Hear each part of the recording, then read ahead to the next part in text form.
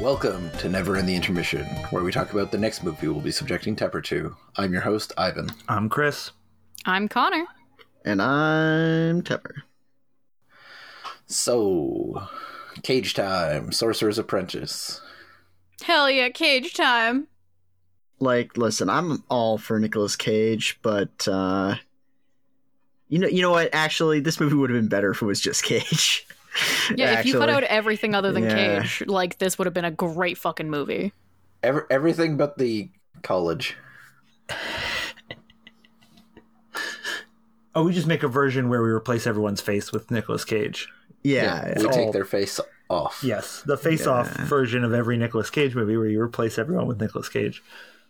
yeah, because even with some time to reflect upon this movie, it only gets worse. Like, it just sucks. Oh, really? I had kind of the opposite feeling where I was actively mad at it the whole time I was watching it, and the further I get away from it, I kind of like, every once in a while, I'll think about it and go, you know what?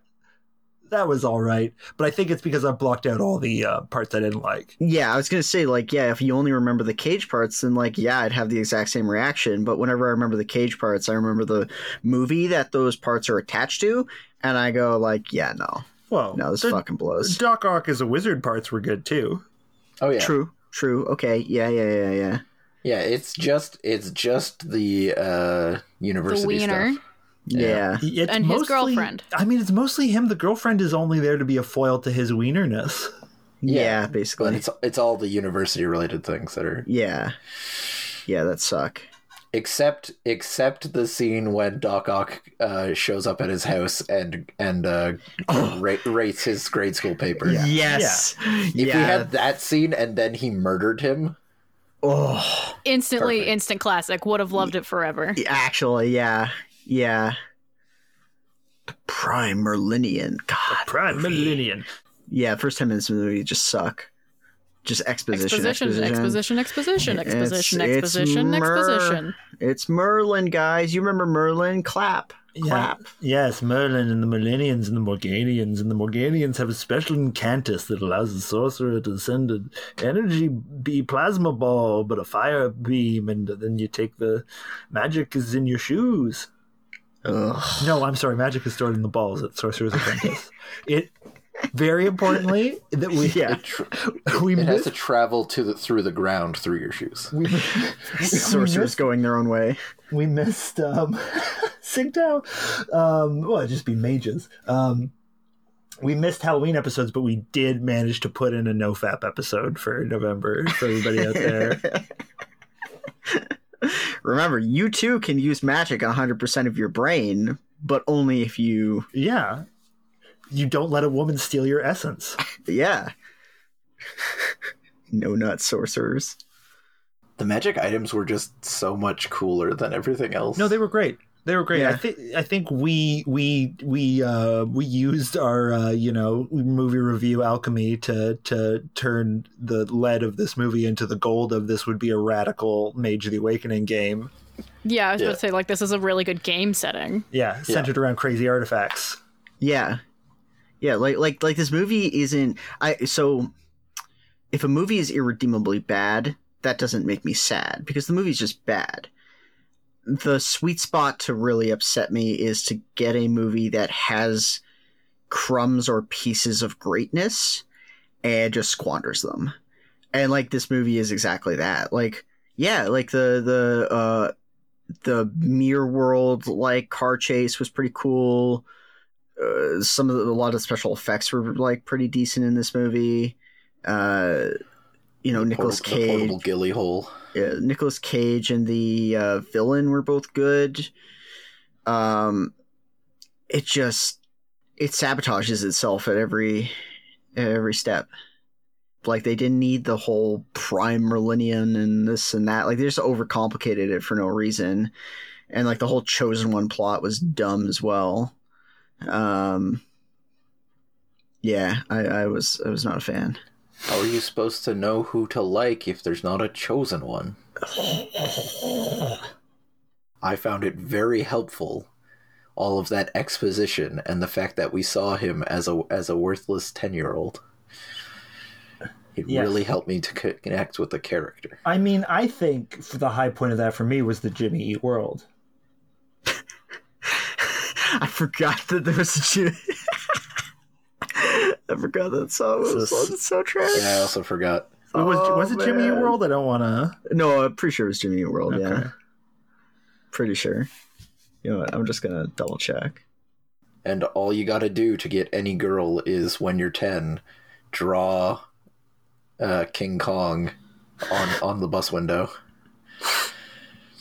She thought that was so cool, and that's all it took. And then pee your pants. Well, yeah. Hey, I mean, if she's into that, like, that's her business.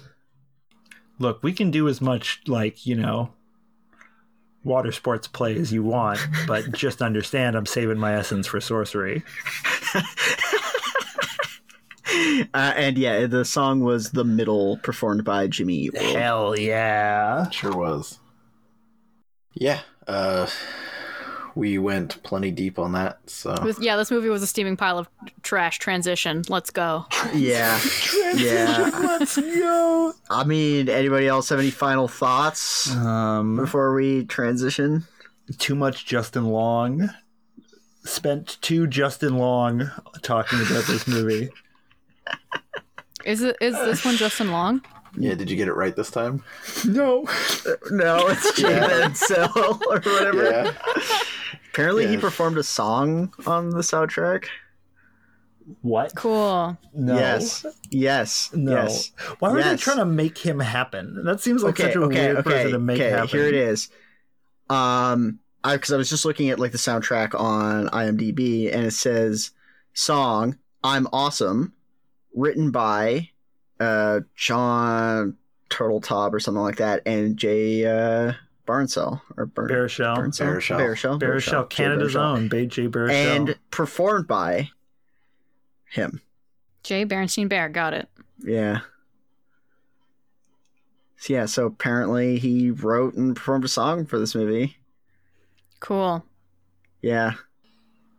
He's Speaking from of Ottawa. Justin Long, Speaking exactly of.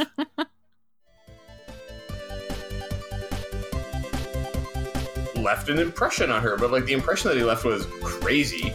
you can't have an 80s teen movie without a romance. Yeah, I know. You can't have fucking anything without a romance. Like, Basically predates the current mainstream use of the term social justice. and that ultimately it's those friends that he made along the way who come to basically rescue him. I don't know how to say hostage negotiation. Yeah. it's so earnest. It's always that baby face. It's clearly an important set of symbolism in the movie for that reason. Think of this as a response to Ferris Bueller's Day Yeah. Off and The Breakfast Club. Like, there were so many times that they just, like, had little one-liners, and I just, like, bust myself laughing. The like underlying theme of the movie of boredom versus apathy. And like, it feels really Canadian in a really authentic way, doesn't it? Yes. And his response was, only half the city, the French don't care about us. Yeah. What 17-year-old says, I am 17 3/4?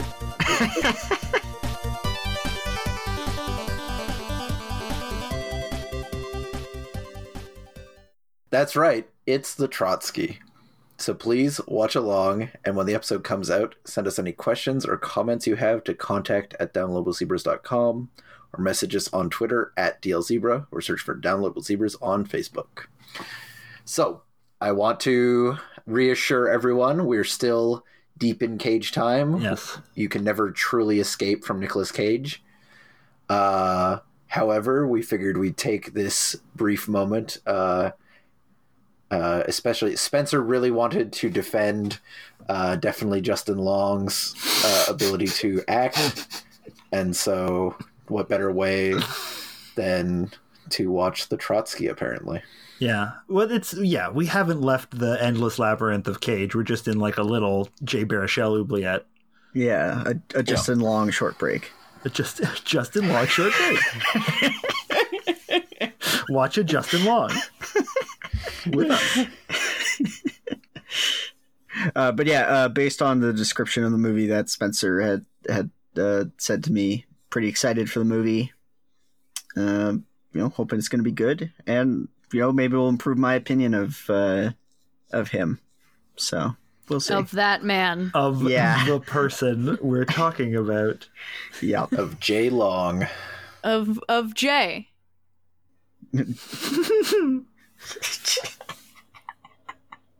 I'm not on this movie. I don't fucking care. Yeah, we'll go back to Cage. We can't say Cage we can't say no to Cage. No, you cannot escape. Yeah, not a lot more to say. I guess potential. No, it doesn't matter. Spencer may have opinions on the Sorcerer's Apprentice on the next intermission. We'll find out. Yeah, they kind if of. Any of us remember to mention it? They kind of decided. Was that because we watched it? Yeah. Yeah. Yeah, like other people from the podcast were jealous that we watched Sorcerer's Apprentice and watched it, and they loved it. But I think they were probably in a better mood when it started. There are some movies that I wonder if, like Twins.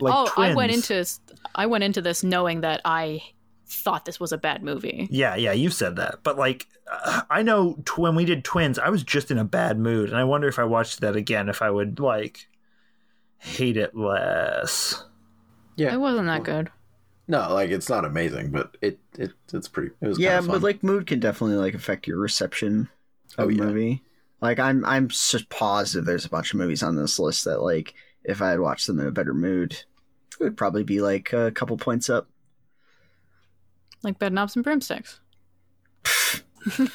we were all deciding when and how to say that exactly that.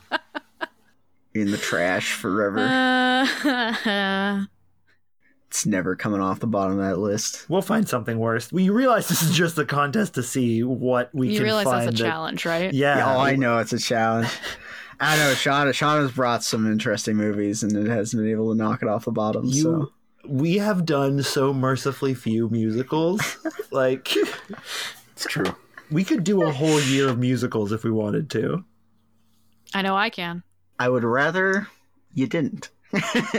I don't know if that's up for you to decide.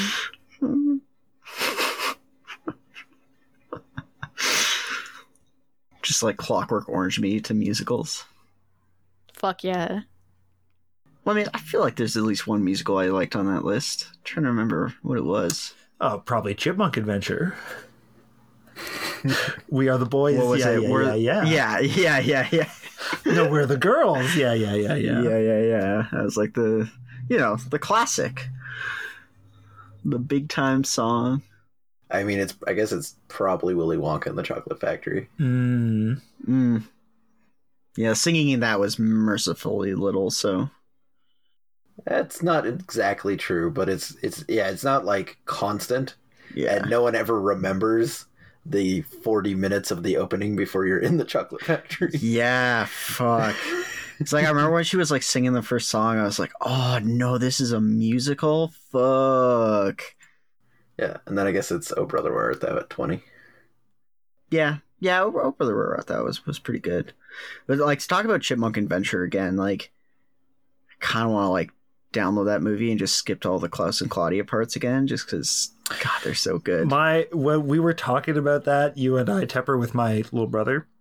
And he had a really good, I don't know if you remember that, but he was like, what? Well, because we showed him the clips of Claudia Klaus, and he was like, what Stieg Larsson characters are these? He's the guy that wrote the girl that kicked the hornet's nest and the girl with the dragon tattoo. It was like, it was like, what sex crime dungeon in Denmark did these people climb out of? Yeah. Yeah, I remember that conversation. That was so good. Nailed it.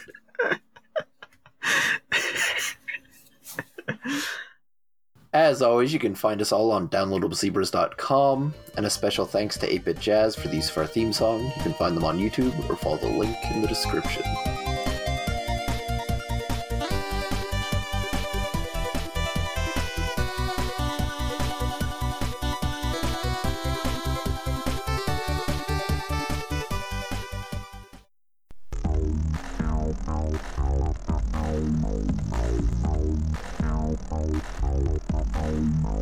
Downloadable Zebras is a dedicated group of friends that make independent content.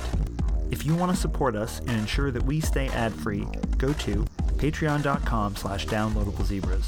For $3 a month, you'll get bonus shows and access to the special patrons-only section of our Discord. Thanks for listening.